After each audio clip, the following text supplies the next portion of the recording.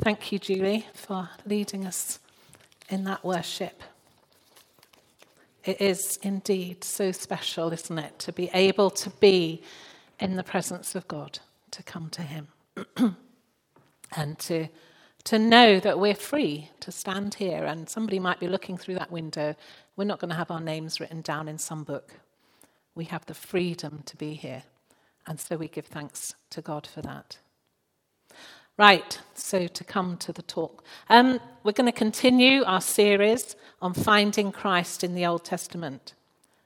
I hope you were either here or have listened online to Florin's sermon last week, where he looked at the story of Abraham and his son Isaac, how God provided a ram to sacrifice in Isaac's place, a substitute, and how that foreshadows Jesus, who became our substitute by dying on the cross for us. I'm going to pick up again on that later. Because today we're going to look at a type. And if you remember back to the first talk that we did on this series, there are types, which is something or someone in the Old Testament that foreshadows something or someone in the New. Today, we're going to look at the tabernacle that God instructed Moses to build. And that is a type of Jesus. There are 13 chapters in Exodus about this tabernacle, as well as long references to it in other parts of the Bible, especially in the letter to the Hebrews. Anything to which the Bible gives such a large place must be of special importance. To set the scene, Moses and the people of Israel, thousands of people, have fled from Egypt and they're heading towards the promised land. They've become wanderers in the desert. We find them camped at the foot of Mount Sinai. God has led Moses to this place. And God tells Moses to come up the mountain and he's going to meet with him. And Moses is up that mountain for 40 days and 40 nights. And during this time, God gives Moses the 10 Commandments on tablets of stone and then gives him detailed instructions to build a tabernacle or tent and everything that should be in it. Let's pick up the story in Exodus chapter 25, verses 1 to 9. The Lord said to Moses, "Tell the people of Israel to bring me their sacred offerings. Accept the contributions from all whose hearts are moved to offer them. Here is a list of sacred offerings you may accept from them: gold, silver, and bronze, blue, purple, and scarlet thread, fine linen and goat hair for cloth, tanned ram skins and the fine goat skin leather, acacia wood, olive oil for the lamps, spices for the anointing oil and the fragrant incense, onyx stones and other gemstones to be set in the ephod and the priest's chest piece. Have the people of Israel build me a holy sanctuary so I can live among them. You must build this tabernacle and its furnishings exactly according to the pattern I will show you." God's reason for wanting Moses to build this tabernacle, did you notice? So I can live among them. God wanted to live among them, for the people to know he was there. A.M. Hodgkin says, "It was the outward sign of God's presence in the midst of the camp of Israel. God's tent in the midst of their tents. The meeting place between God and man. As such, it was a true picture of the incarnation. That is, God becoming man, taking on himself human flesh and blood and becoming one of us. As a whole, it was a type of Christ, and every part of it shows forth something of his glory. So I'm going to walk us through the tabernacle, looking at the significance of each part. It's going to be a really rapid walk, though. If you want to know more, you'll have to do some studying at home. So picture one, please, Brian. The tabernacle would have looked something like this. The actual tabernacle is the tent in the middle, called the holy place. Only the priests could go in there. Inside the holy place, a curtain sectioned off the most holy place. Only the high priest could go in there, and then only once a year. The whole outer area was called the outer court. So let's look at it all in a little more detail and see how it all foreshadows Jesus. As I said, God told Moses to build it so that God could dwell with his people. How did they know God was there? Because, as you can see depicted in the picture, a cloud hung above the most holy place and could be seen all around the camp. All the while they could see that, they knew God was with them. Exodus 40, verses 34 to 38 say, "Then the cloud covered the tabernacle, and the glory of the Lord filled the tabernacle. Moses could no longer enter the tabernacle because the cloud had settled down over it, and the glory of the Lord filled the tabernacle. Now, whenever the cloud lifted from the tabernacle, the people of Israel would set out on their journey following it. But if the cloud did not rise, they remained where they were until it lifted. The cloud of the Lord hovered over the tabernacle during the day, and at night fire glowed inside the cloud, so the whole family of Israel could see it. This continued throughout their journeys." The cloud, God's glory in the tabernacle, showed his presence and guided them on their journeys. We don't need that outward sign anymore, do we?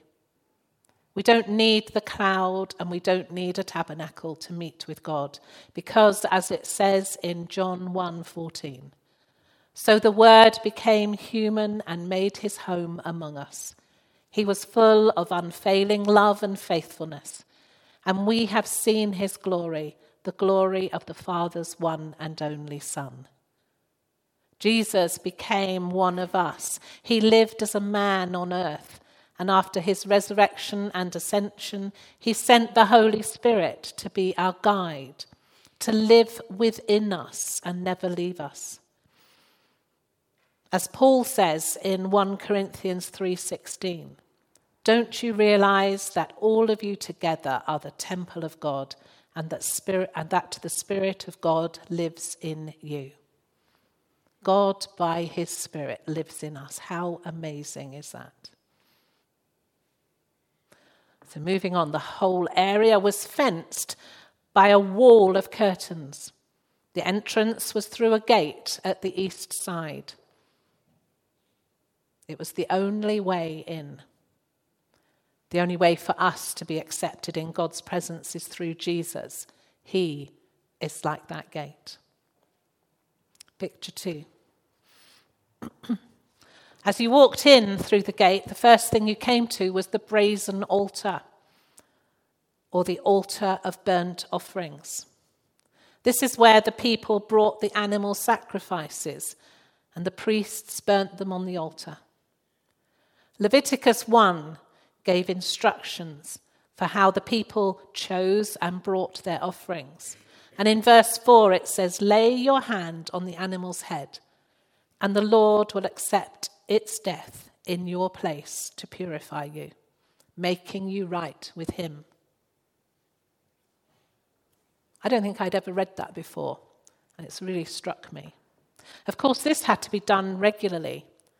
In Hebrews 10:10 it says, "For God's will was for us to be made holy by the sacrifice of the body of Jesus Christ once for all time." Jesus took all our sins all our wrongdoings on himself. And it's just as if we had laid our hand on his head, as they did with the animal sacrifices. God accepted the sacrifice of Jesus in our place. As Florin said last week, the ram became the substitute for Isaac when Abraham was about to sacrifice him. In the same way, Jesus became our substitute, dying in our place. Just as the animal sacrifice was accepted by God in place of the punishment the people deserved, so Jesus was accepted in our place, taking the punishment we deserved. Praise his name. But the animal sacrifice had to be done regularly. Jesus' death was once for all time. Jesus paid the price for our redemption. We are made right with God. Hallelujah. Picture 3. Between the brazen altar and the tabernacle was this which was called the laver, or the wash basin.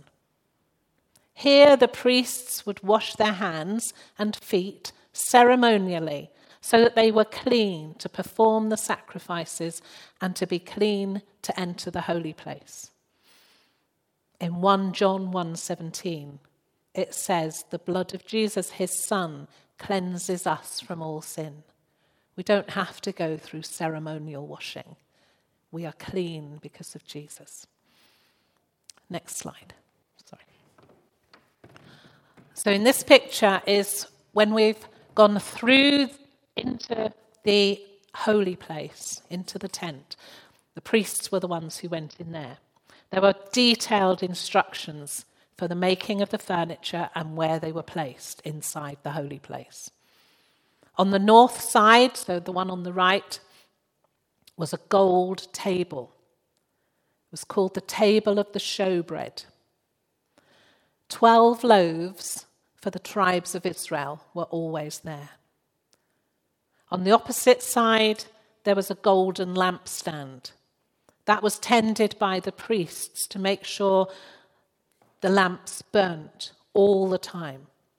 Bread and light were always in the holy place.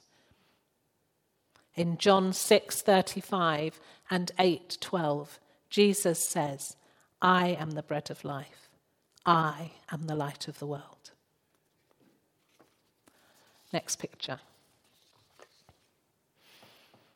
So you've got the table of showbread, you've got the lampstand here, and then in front of the curtain that takes you into the most holy place, there is this altar. This is called the golden altar of incense.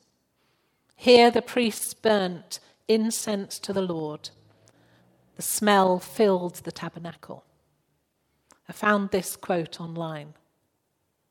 What is more, the smoke from the incense itself, constantly rising from the altar, came to symbolize the prayers of God's people constantly ascending before the Lord. In the tabernacle, incense could only be offered by the priests, who thus served as mediators between the people and God, symbolically bringing their prayers into the presence of the Most High. This idea is expressed in Psalm 141, where David prays to the Lord, "Let my prayers be set before you as incense." In Hebrews 7, verse 25, it says, "Therefore he," that's Jesus, "is able, once and forever, to save those who come to God through him. He lives forever to intercede with God on their behalf." We don't need to burn incense to come before God. Because of Jesus, our prayers are acceptable to God.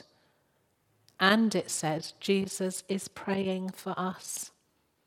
Isn't that the most special thing? Just lovely to know he's praying for us right now.